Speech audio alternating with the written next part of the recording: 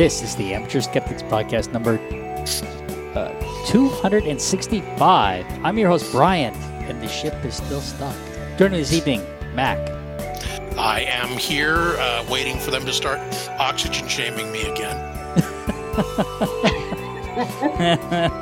You don't listen to the episode, so you don't realize how obnoxious it is. Well, I'm breathing just like you people are. You just want to torture the editor. That's all you're trying to do. And Mad Cat is with us. Hello, I am still alive. Talk directly into that mic, please, Mad Cat. Oh, yes. I'm still alive. All right, thank you. And of course, we have the dumbass himself. Hey, you ever stop to think and then forget to start again? That's this podcast. It's a family issue. That's our whole show right there. That's the whole shtick. By the way, Brian, you forgot to mention joining us now is also Sydney. Oh, well, Sydney's always welcome. Yeah, he's actually climbing up right now. So it's what's the name of your Cappy died, right? Unfortunately, Cappy passed away. But you have another gold cap conure, George. George is not welcome. George is a lot more mannerly. Well, okay, but But when George decides to go off, George does go off loud. Yeah. Right. Seems to be a thing with those. It's gold caps. Gold caps have a screech to them. Thank your stars. I don't have a Patagonian. Jeez. Or any macaw. You might not be welcome. Yeah. But if you wouldn't be really happy if Sydney decided to do his earwax melting scream. You keep this up, I'm going to send you a Kia parrot. A which parrot? Oh, those are the ones that have the little vegetation growing on the outside? God, no. not a chia parrot. That's a chia parrot. That's a chia parrot. Okay. All right. Well, I guess... Brian, you can send me an emotional support cassowary, though. Yeah. Hey, cassowaries are great for emotional support, depending upon what emotion you want supported. Blinding rage is a really good emotion. They support that very well. Okay. Yeah. That's a good point. So what is FeedSpot? Who put this in here? I have no clue. Maybe it was Ian.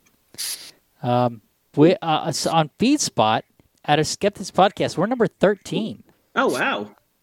How did we get to be ranked 13? I don't know. 13. That we might be popular enough to be canceled now.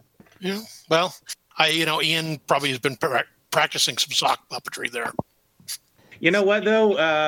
I guess it's how many things on this? 45 Skeptics podcasts. Huh.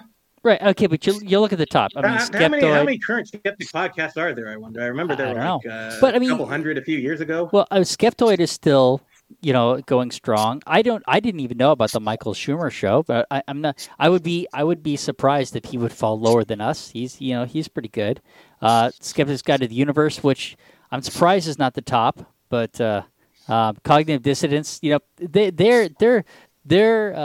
pretty funny. I enjoy them a lot.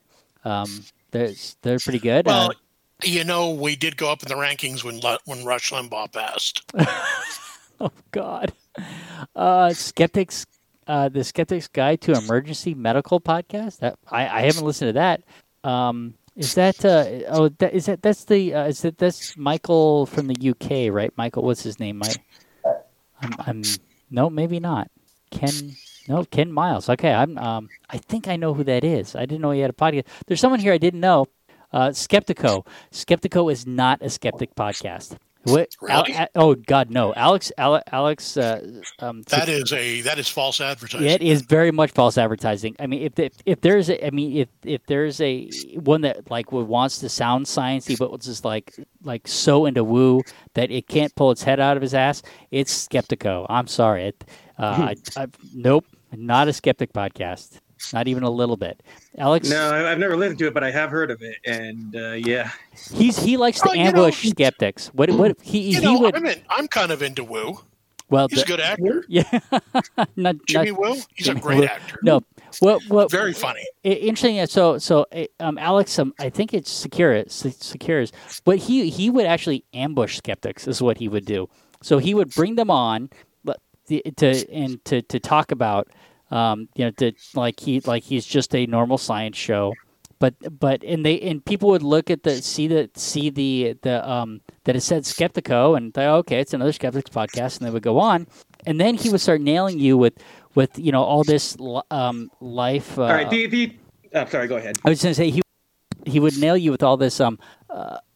His big thing is life after death, and all this this research on near death experience, and he would try and nail him with what he thinks is the only question that has of any importance is there life after death, and these skeptics would be like, well, I mean, probably not.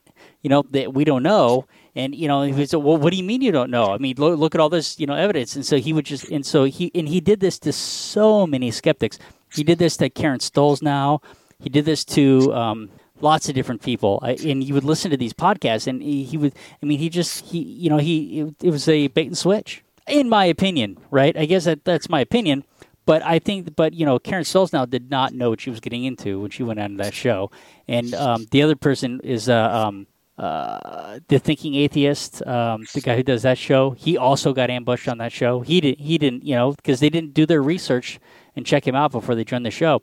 I mean, I used to listen to it a lot, but it's not a science skeptic show like Skeptics Guide to the Universe or some of these other podcasts. Yeah.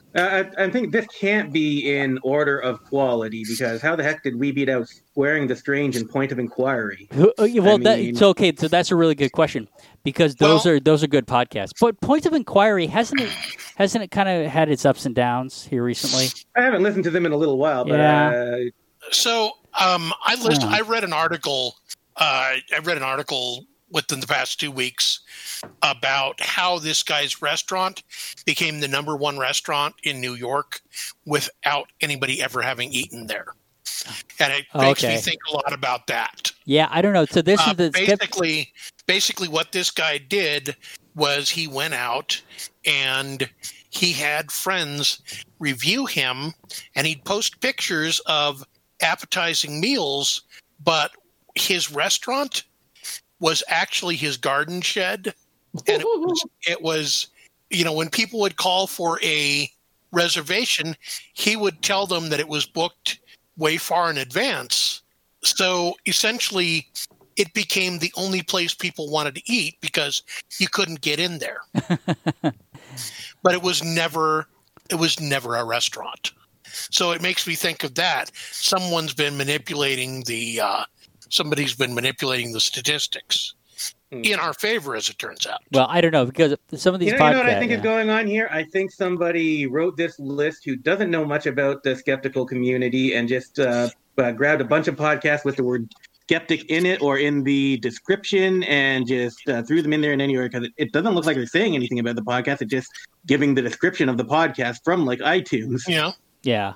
I mean, some of the top ones nail it, but the fact that we're even on this list is questionable, the fact right? That we're even on this list is mainly because of me. Is that what it is? Yeah. I am the most interesting person I've ever met.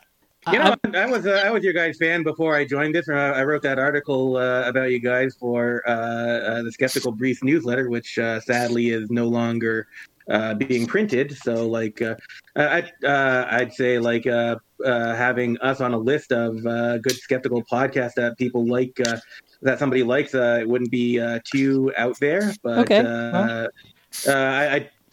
just seeing this, I don't think this was put together by a fan of any sort or any kind of sort of thought as to the quality or professionalness of the podcasts.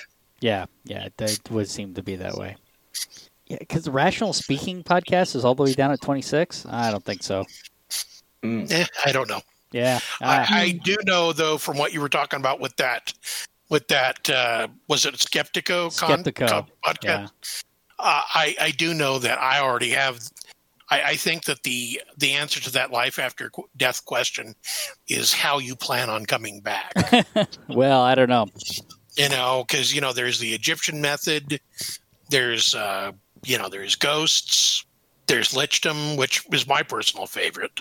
Yeah, I feel like he looks at a bunch of fringe, poor quality research and makes his conclusion that because there's so much of it, that he I don't know. I shouldn't say it. He believes it for sure. But Brian, I'm sorry, a word cut out there. I think you said anecdote. Yeah, exactly. Yeah. Did you say anecdote? Okay.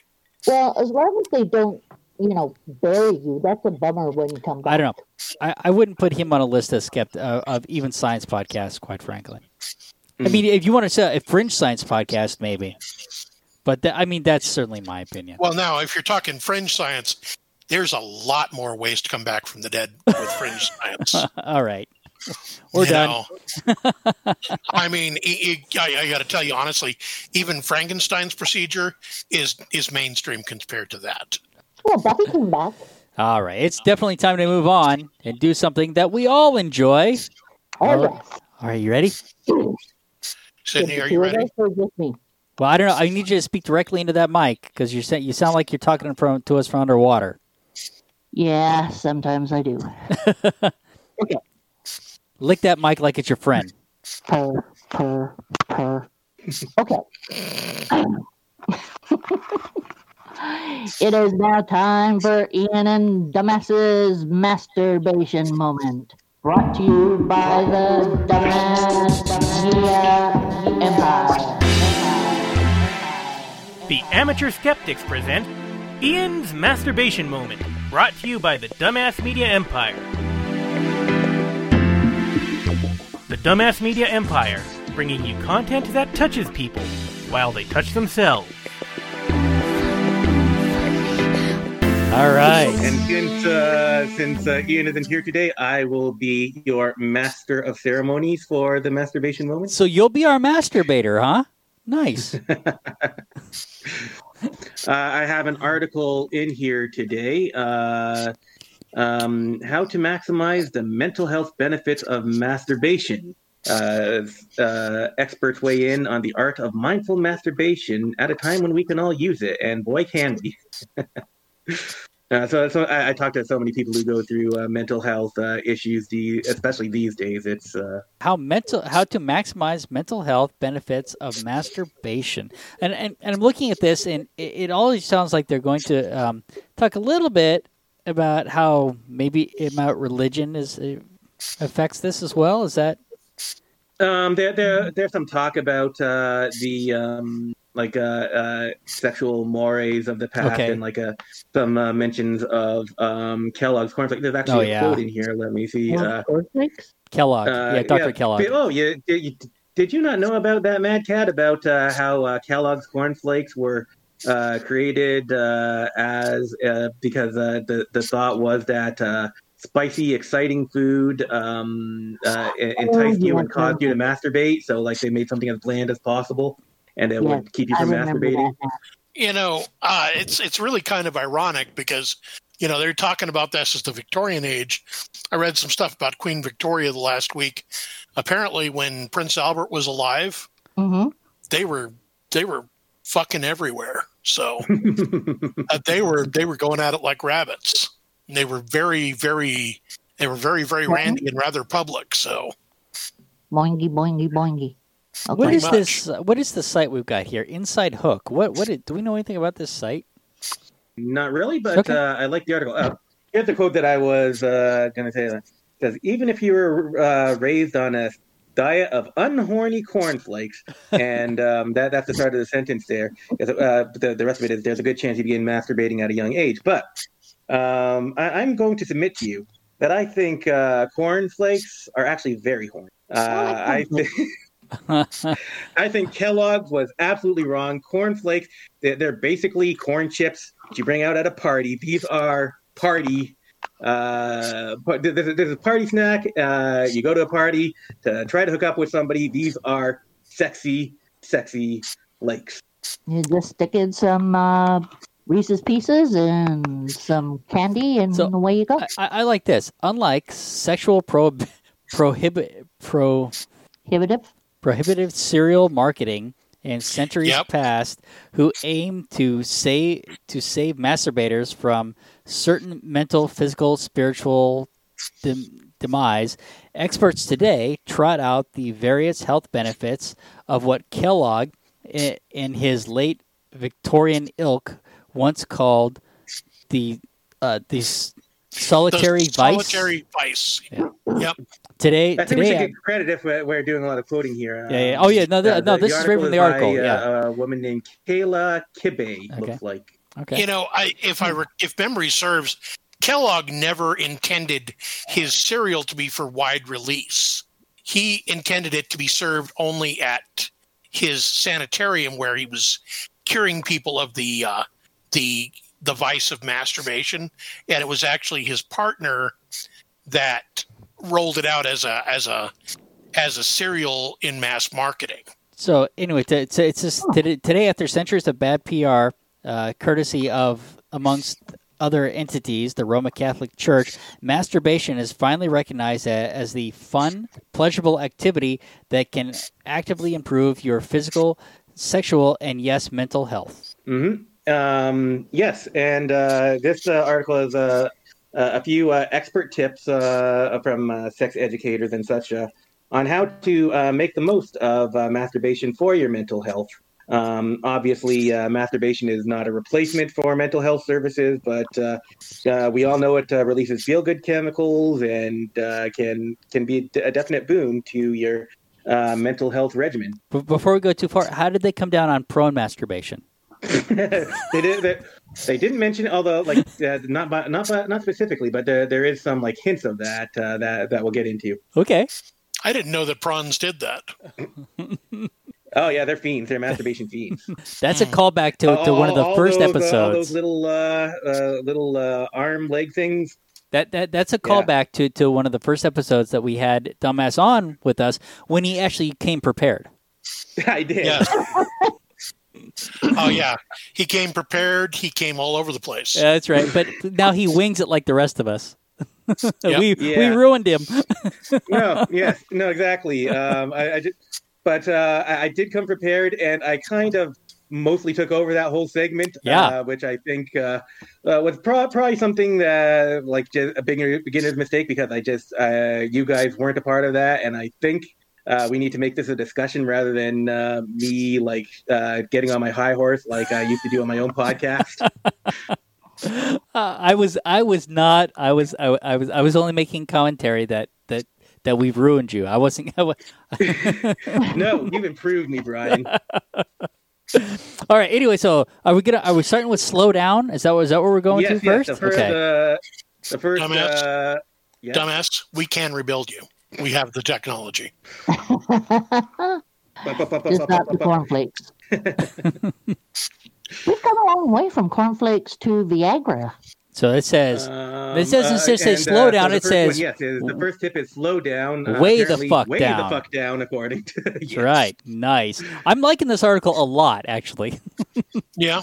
Yeah. The idea here is like sometimes a wank session is just about relieving stress or getting it out there, but the point of sex play doesn't have to be just getting to an orgasm. You can slow down. You can touch your body in ways, see what feels pleasurable to you, rather than just aiming for the orgasm. Like famously, John Cleese said, "Why just stampede towards the clitoris?" That's right. Yep. Take some time to tickle the balls. You don't have to go straight for the shaft. Yeah, that's a very deal. Yeah. So it can be a thing. Indulge in like little sex fantasies, try to create a fantasy world and see where it goes, or like text role plays with people online that will do it for you. You can like spend a lot of time working on that and just doing stuff alone but together, and you can explore that kind of stuff for a long time if you got a partner who's willing to go to places with you and have all this kind of fun. Or Yeah, is but if you're doing that stuff online, you want to make sure that you get them to display the dice rolls because here's what I think's going on here. Actually, is that this is just propaganda by Pornhub to get viewership up over 3 minutes. Pornhub, they've at least with the stuff I search for, their searches have gone to shit. So okay, They don't have a good search engine? their search engine finds an awful lot of stuff that is not relevant to what I'm looking for. All right. Oh, kind of like no, Google. Brian, you can say all right, but that was actually up at the top of the article where the picture of Matthew McConaughey is. Oh God! All right. Oh yeah. All right. We don't need to talk about that jerk either. Okay. So the next tip is to relax, and this kind of goes in with the last one, but instead of just like using masturbation as a way to release stress, you can try like relaxation first and make relaxation a part of your masturbation play. You put yourself in a good mood. Take stock of your breathing.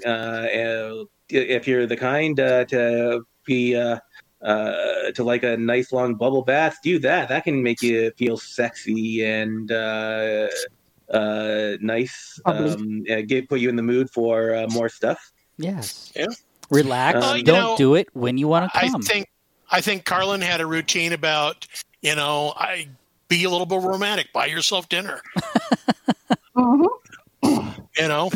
Why not? Brag about it in the office the next day. Oh, I was all over myself last night. Oh, okay. No. You're confusing George Carlin with Richard Jennings. Who was talking about how all these people at work talking about their sex escapades, and he's at home jacking off, and he's like, that way you can tell your own stories, so you can go in and I was, all of a sudden I was all over myself. I was upstairs. I was downstairs. I got the jumper cables out. Yeah, I thought Carlin had one of those routines too, but okay. Isn't that Jeff Foxworthy? What? Jeff Foxworthy? Jeff Foxworthy did that. No. Did he? Not quite. I don't know. That Puritan probably didn't. That seems not Jeff Foxworthy-ish. Not quite to me, but you can prove us wrong. I mean, if you've got the evidence. Yeah. No, I can prove you wrong. Your sexual response can be completely different when you're in a state of relaxation. And many people, apparently especially men, have never even tried to tap into a more relaxed state of arousal like this because we tend to think of sex as a performance, all about getting to the orgasm. It's about the goal. But sometimes it's about the journey and just taking the time to see what that's like, to enjoy the scenery. So what I'm hearing you say is make masturbation the new mindfulness. On the road of life. What I'm saying is I want to see Buddhist monks with their hands underneath their robe. Oh, really? You want them covered? Yeah. What? You want them covered? On the road of life, one must take time to grope the roses.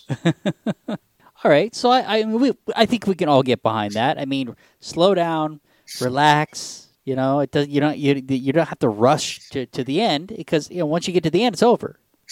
Mm-hmm. Right. Try something new.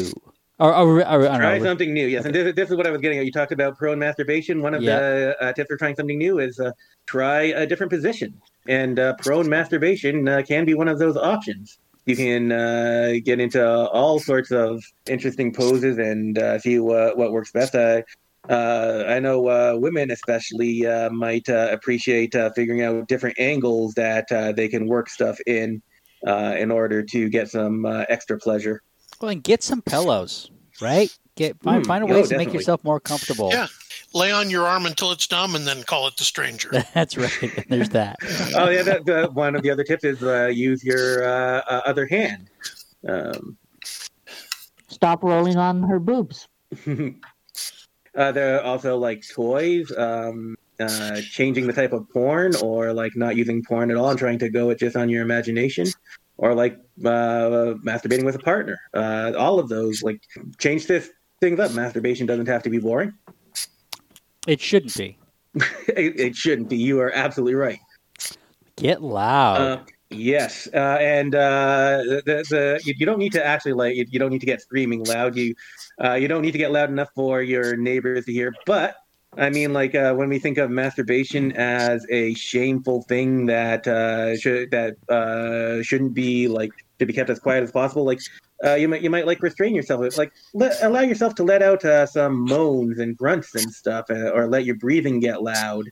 Especially if you're in your place all alone, try to find some time alone, or make some time to do that stuff where you can let out little sounds and stuff and whimpers.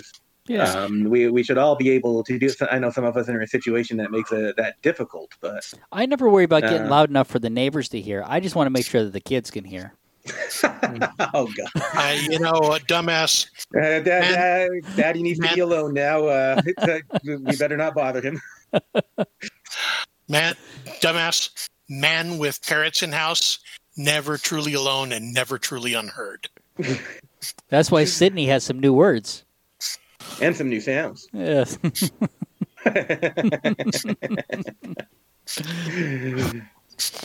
Well, okay, all good advice there. This was a pretty good article. Mm-hmm. I don't know much about the insider hook, but I mean, they're not. They seem pretty even keeled. Not too bad. No. Yep. They have a thing on sneakers, which is interesting. Oh, on the side, yeah. There's some interesting articles on the side there. All right. I have I have a weird one here. I put this under what the fuck. So rapper Lil Nas X, and I have no idea why he's called that. Not my scene. But what he's done, the shoe is a Nike shoe, but Nike has nothing to do with the creation of this shoe. That's what they're saying. But it's Satan's shoe. He unveils Satan's shoe, which is going to be a limited release. It contains, I guess, like a drop of human blood. I'm not sure where the blood is, or what. And they're only going to release 666 pairs. Well, there's going to be a fight on Walmart. Yeah, and I don't know where they're going to be sold. It's just a gimmick. It's a silly gimmick. Yeah. If they're limited to 666 pairs, I think a lot of those are going to get more than a drop of blood on them. Okay. Maybe, but they're going to sell for $1,018 a piece. So $666 a shoe. They're not selling for $666 a piece. No, per shoe, right? Isn't that per shoe? Wait. Oh no, it's not quite. He should have. Use the 666 in there somewhere. Come on. Yeah, I mean, I would have made it $666 per shoe, right? $500 less reasonable on the price of this. It's up about $300 from what he's doing. I mean, the shoes. I mean, in the box. Yeah. So it's a Nike Air. It's a Nike Air Max. 97 contains 606 cc's and 1 drop of human blood. 666 pairs, individually numbered, selling for $1,018. I don't know if that number's significant.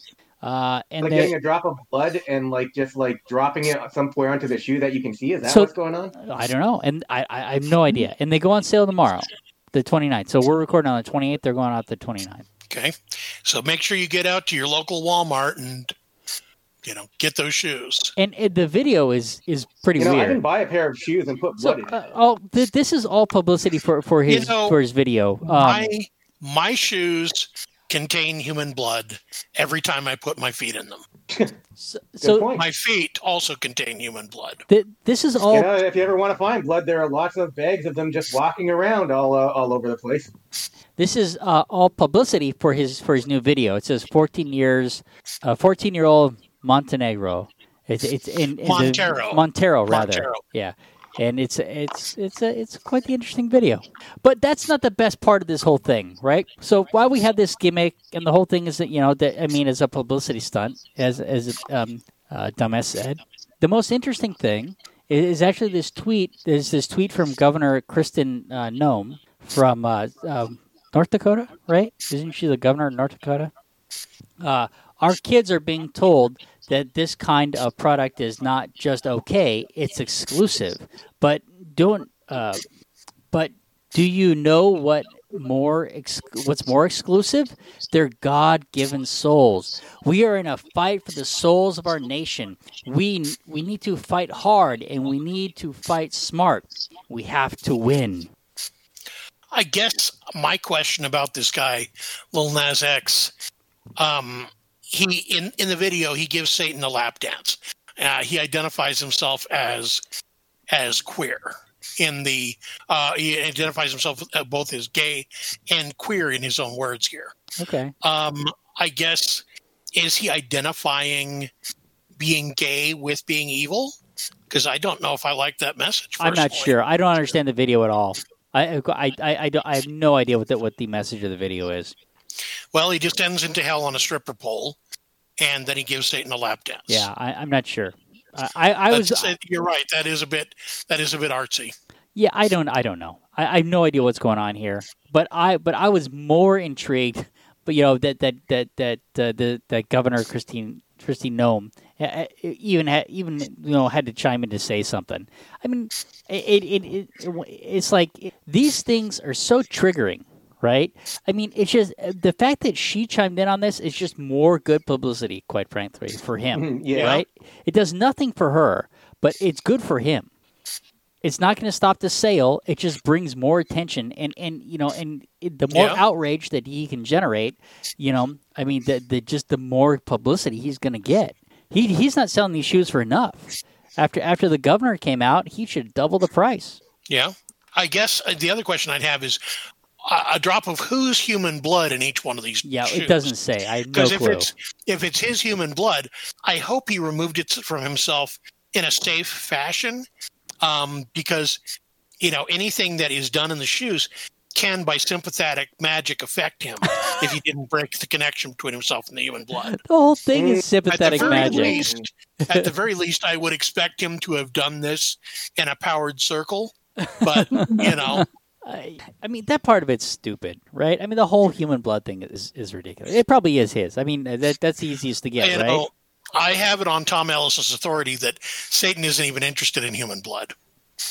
Is there any legal issues with selling something with human blood in it?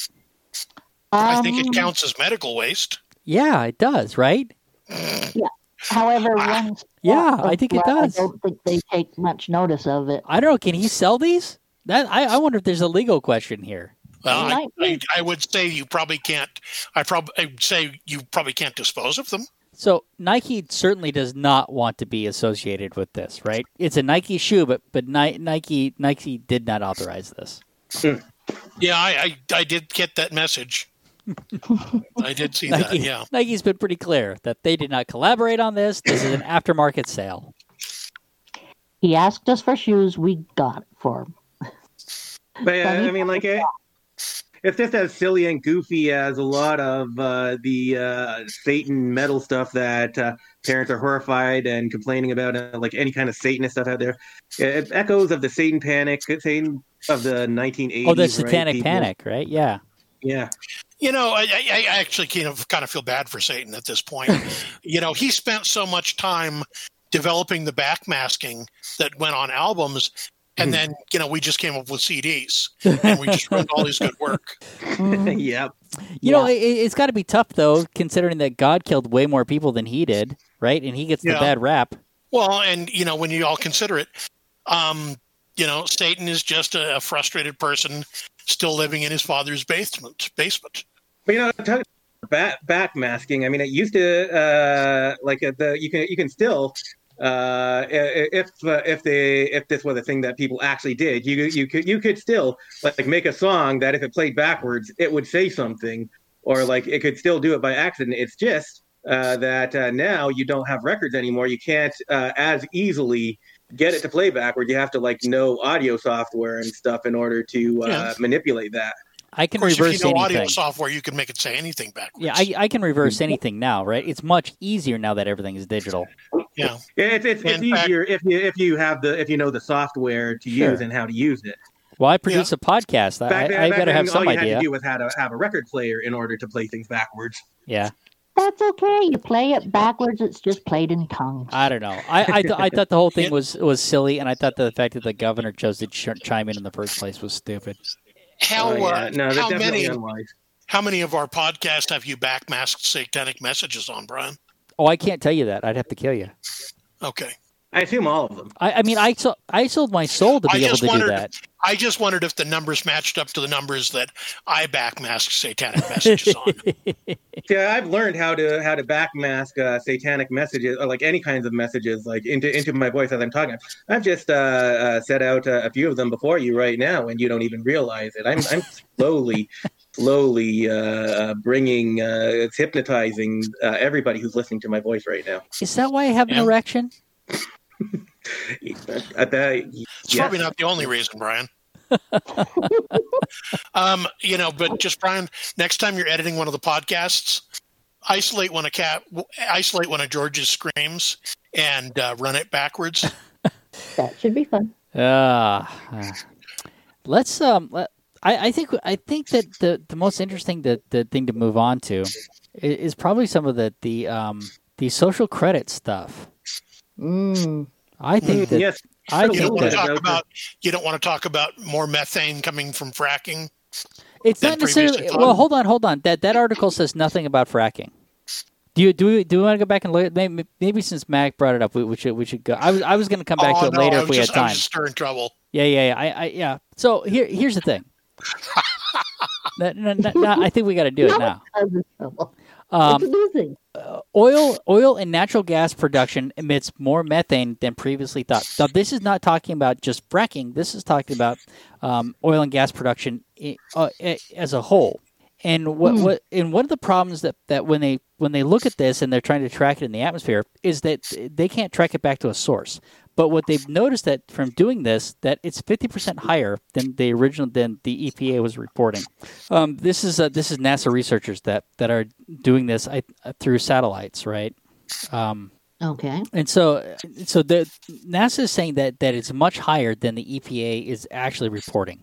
But what they've done, according to this article, is that they think that they're starting to be able to track this back to the sources. So not just are they, I mean, and I'm not sure, I'm not positive how they're doing it, but the issue is not, this is not, it could be fracking, right? I mean, Matt could be absolutely correct, but the article says nothing about fracking. It's just talking about oil and gas production in general, and that how we're reporting it at that it's being reported about half of what it's actually being produced. And in this article talks about how they're starting to track it back to the sources.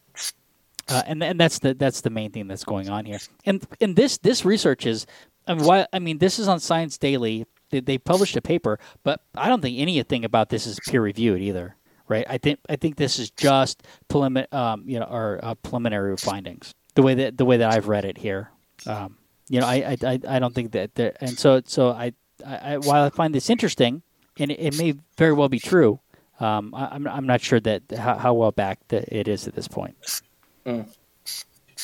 But I thought it was all coming from cows. No, I think that okay. So I mean, as a side note, I don't think that you're necessarily wrong. Like my issue with when we've talked about fracking is people are attacking fracking without a lot of evidence, right? That the evidence doesn't equate to what their attack says it is. But I think that one of the things that they have been looking at is that at fracking sites that the methane release of the fracking sites is higher, right? And that is one of the claims, and it may or may not be true, right? Yeah. I tend to think it probably is. But I don't. But that's it's right now unsubstantiated.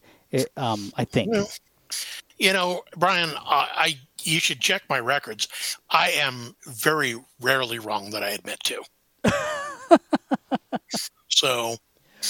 Yeah. So anyway, but the idea that not only is there more methane in the air than in the atmosphere than they thought, that the fact that it would be 50% higher than reported, that's pretty extreme. 90% higher emissions from oil and gas production and 50% higher emissions from natural gas produced in the EPA in the last. So it's not necessarily 50% more. It's just that they're higher. So, but I mean, really, ultimately, you want to be able to track it back to the source and be sure. And I think that's what they're working on doing. But you would think that the measurements should be demonstrable, right? That we should be able to verify those with other industries that are or agencies that are measuring this. You know, one thing. So, what are they? I know they're measuring methane in the air. I gather that produces its own unique challenges. Sure, because methane dissipates. You know, it's bad, but it also goes through the atmosphere quicker than other particles. Yeah, and there's so many different things that produce, methane, myself included. So, you guys too. Did you hear that? Sorry. Did you just produce methane? Maybe. Okay. It probably was the cat. Okay. So it says here, so tracing the path of the emissions from the atmosphere back to the ground and identifying the areas across the U.S. where the observation and simulations don't match up. So I think that this article is talking about discrepancies as much as anything, right? Saying that there's discrepancies in the research. So yeah, so it's interesting. The other thing, I work for an oil and gas company, right? Mm-hmm. But for me, I'm in IT, right? And so I don't think that I feel like some people do that. That like I work with people who I think that their primary reason for denying man-made climate change is to protect their job. Yeah. Right. Mm-hmm. Because if all of a sudden we dump oil and gas, these people don't have a job tomorrow. And whether that may or not be true. What's that? Probably their kids and grandkids as well. Well, the family. Yeah, I mean, I don't think it's as much in the family maybe as it used to be. There's a huge age gap in this industry between the older people and the younger people. There's years where people were not going into the petroleum industry. So there's this age gap that you see, and so as the old timers get phased out, there's a lot of there's these younger people that have gone into this industry, and I think that they have a different outlook than a lot of the older people too, and so things are changing in my industry too.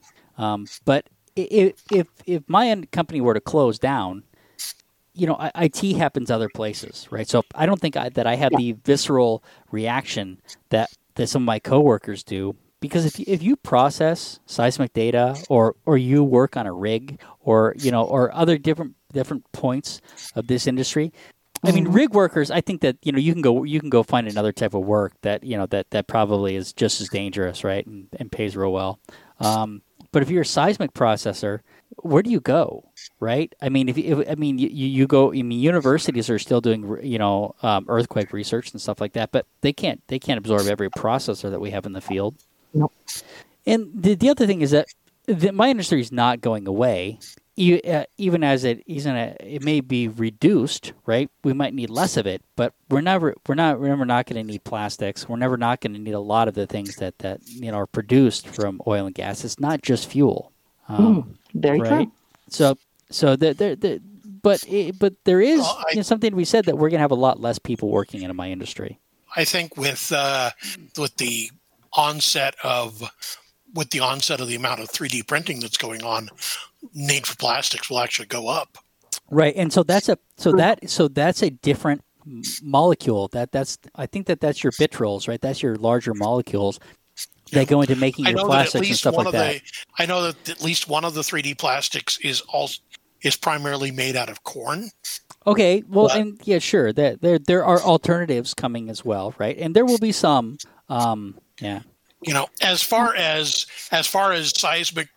seismic technicians and where they would go if the natural gas industry collapsed, pretty much, I think that they could all move to California and create competing doomsday scenarios for the San Andreas Fault. Oh man! And I think that could support.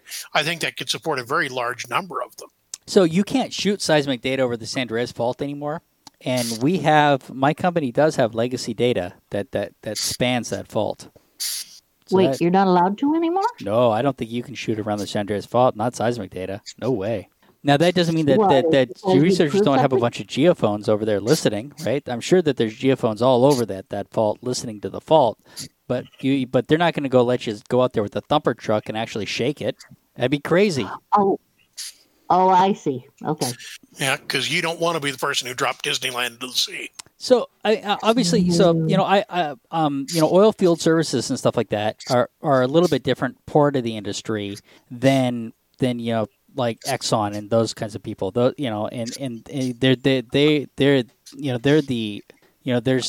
a lot of different parts of the industry, and my company's got their hand in almost all of them. But the seismic side is kind of where I got started. How much are you guys in algae? Okay, so Right.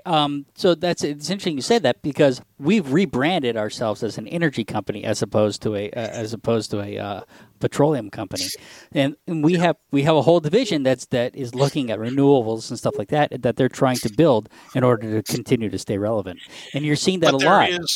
There is a type of algae though that produces a petroleum substitute. So. Yeah, and there's all sorts of technologies like that are out there that they're looking at. A lot. But all these oil and gas companies are rebranding as energy companies. Stat Oil became Equinor, right? Mm. So everybody's they see the writing on the wall. Now that they're going to have to be more comprehensive. I think British Petroleum rebranded themselves as "It Wasn't Us." After the Wide Horizons, yeah. I don't know. So I mean, this kind of stuff is always fascinating to me, because as you know, I absolutely believe that human caused climate change is a real thing. But I work in an industry where there's an internal motivation, to deny that, because if it's true, that means that we're part of the problem. Yeah. Well, Brian, I think the real relevant question about your work, though, is what is your company doing to get that ship out of the Suez Canal? That's a really good question. I'm not sure that we're doing anything. I thought you were going to hire the beachcombers. I don't know who they are. Superman been doing this whole time. Yeah, what is Superman doing? Is he still dead? I'm not sure. No, there's a new show. Apparently, via the Snyder Cut, he got outed as Clark Kent. So that's exactly. No. Twins. We can talk about the Snyder Cut later. The new Superman show. Anyway, let's not talk about that. Let's move on to. I think we. Oh, mate, of course. We're already. Is this next discussion too long? I'm wondering if the social credit one is too. I think we might want to move that, actually. We could probably do that. We could probably do that as its own podcast. That's its own podcast. Oh yeah, we could like we were talking about like things like cancel culture and stuff like that, and like there's a whole lot to talk about. We're gonna move that. Very lot. So I think we're gonna finish up with zebras and spots as for stripes. Okay. What? So all right. So basically, this article is about a zebra, a baby zebra literally spotted, that doesn't have stripes. He's got a mostly brown coat with some white spotting on it. And it talks about the fact that zebras are actually, their default color is black, but the stripes come from areas that don't have melanin in them. Mm-hmm. So essentially they create a pattern that lacks melanin. And if it's not completely spotted, there are some stripes there, and the spots seem to go in a stripe-type pattern. So it's like... Yeah, and there's some striping on his legs. But, in essence, he's just a zebra with a little bit more melanin than your regular zebras, and more of a, less of a stripe pattern because of it. But I was looking at his pattern, and he actually looks more like an okapi, which I'm hoping I'm pronouncing correctly.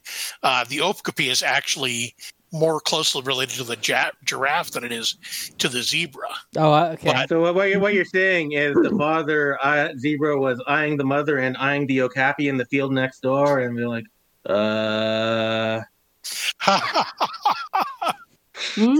baby. Are you sure he's mine? Yeah. Yeah. But, I want a paternity test. yeah, so essentially in the article it says, according to scientists, zebras are black with white stripes. The zebra stripes are formed when melanin is held back, and the default color of the zebra is black. So essentially, there are just areas on their body that don't develop melanin.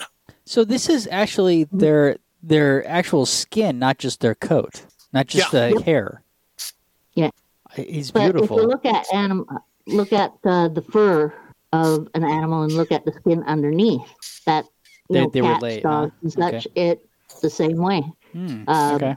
The color is based upon the fur plus based upon the skin underneath. Yep. Although polar bears throw that whole thing off because polar bears are actually black with transparent fur. Yep. Mm-hmm. And hollow fur too, right? Because they. Yep. Which is basically to insulate them. How often against does this cold. happen, Mac? That you get a zebra like this? Because it says rare, so it must have happened before. It's very rare. They didn't give a percentage, but they said that it happens just like they just said very, very rarely.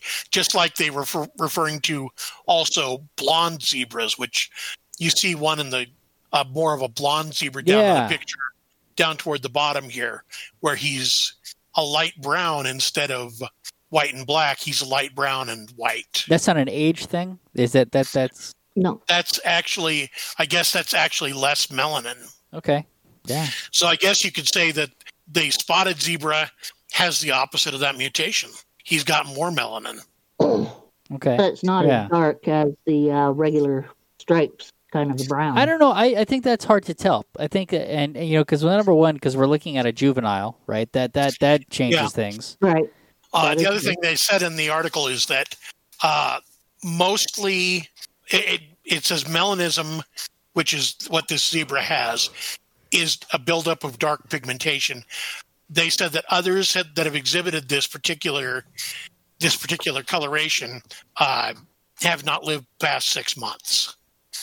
So this baby zebra may be, he may be zebra equivalent of a birth defect. Sure. And the possibility of easy to spot for predators. Yeah, that's true. He doesn't camouflage the same way as the rest of the zebras do, and therefore he's going to stand out in the herd. Yeah, he will. Right. Yeah. He's so pretty, though.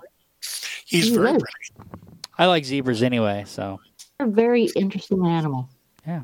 There's a lot of social attitudes with them that is very interesting to watch. Well, I mean, they're clearly a herd animal, right? I mean, there's a lot of social things going on there. Yeah. And just like horses, it has a sire that watches over his females. Okay. Although zebras are not that closely related to horses, I don't think. No, they're not. But they are... Is this a case of what is it? Divergent evolution, where two animals, evolved to look fairly similar, but from different lineages. I think so, and it's basically that they evolved in similar types of climates. Okay, sure. Although I did discover something. I read watched a TED talk about something kind of interesting this week, which is that camels may have actually evolved for snow and cold conditions rather than heat. I believe that. I mean, look, we used to have a native one here in the U.S., right? In America. All camels came from the U.S., as it turns out. All of them did? Well, I mean... All of them did. And they migrated away from the U.S., and then our camel went extinct. Okay, and because I think that there are camels in Siberia, aren't there? I don't know about camels in Siberia, but they did migrate across Siberia because they went across the Bering Strait. Anyway, this thing that I watched, the TED Talk, was all about finding a mysterious bone or bone fragments in the Arctic Circle and discovering through collagen fingerprinting that they were a camel bone. Interesting. Oh, I just found that zebras are classified in the genus of Equus, which is along with horses. masses. So they are in that that. Yeah, but they're line. not that. They're still not that close. Not that close, but they are still in the genus. Yeah. Well, I found out that llamas and alpacas are descended from camels, though, too. Mm-hmm. well. Anyway, now this whole thing, it basically, the guy's TED Talk was all about you get a fact that suddenly makes you think about something in a different way. That the camel's wide feet are not just for sand, but also for snow. Mm-hmm. And that the camel's fat storage, not water storage, but fat storage, is not just for desert travel, but also for lean times in cold climates. Yeah, well, there's there's a whole bunch of there's pictures of camels in Siberia. That there are camels in Siberia. Yeah. So I think that no matter what, we can all agree though that Bactrian camels, the double humped ones, look kind of ridiculous. Mm. that seems to be the camel that I'm seeing in Siberia. Is double humped. Mm-hmm. There's a lot about the animals that really is confusing. Like, But that Alice the related to camel, the I mean, capybara. make up your mind. How many humps do you have? 1 or 2. The guinea pig's related to the capybara. Does nobody know the Alice the camel thing? No. I don't know that one. Huh. I wonder if that's no. It was a song we used to sing. It's children. Alice the camel has 5 humps, and then you slowly decrease it. Okay. Yeah, I remember that. Wow. I thought that was just among things like Itsy Bitsy Spider or whatever. I thought everybody knew that. Nope, don't know that one. We used to sing Itsy Bitsy Spider, but the other one we used to sing was Frere Jacques. So and row your boat. Yeah. Catch a tiger by the toe was not a tiger. Ugh. Let's not talk about that one. No. That was on the other side. So, are we done with this topic then? I think we're done. Do we have anything else? Yeah. And thus the podcast ends not with a bang, but with a zebra whimper. That's right. And with that disappointment, say good night, everybody. Good night, everybody. Good night, everybody. That's another one in the can. If you've made it this far, that's an hour of your time you're never getting back. But the Amateur Skeptics appreciate you giving that hour to us. If you'd like to tell us how you felt about spending that hour with us, let us know at WTF@amateurskeptics.com. The Amateur Skeptics podcast is distributed under a Creative Commons Share-alike, no derivatives 3.5 license. Intro music by Peter Canold. Find more of Peter's music at soundcloud.com/PKANOL. Exit music by OFM. Find more of their music at myspace.com/OFMHQ. Artwork for the Amateur Skeptics by Sean Smith Ford. Copyright Shadow Knight Digital Portraiture.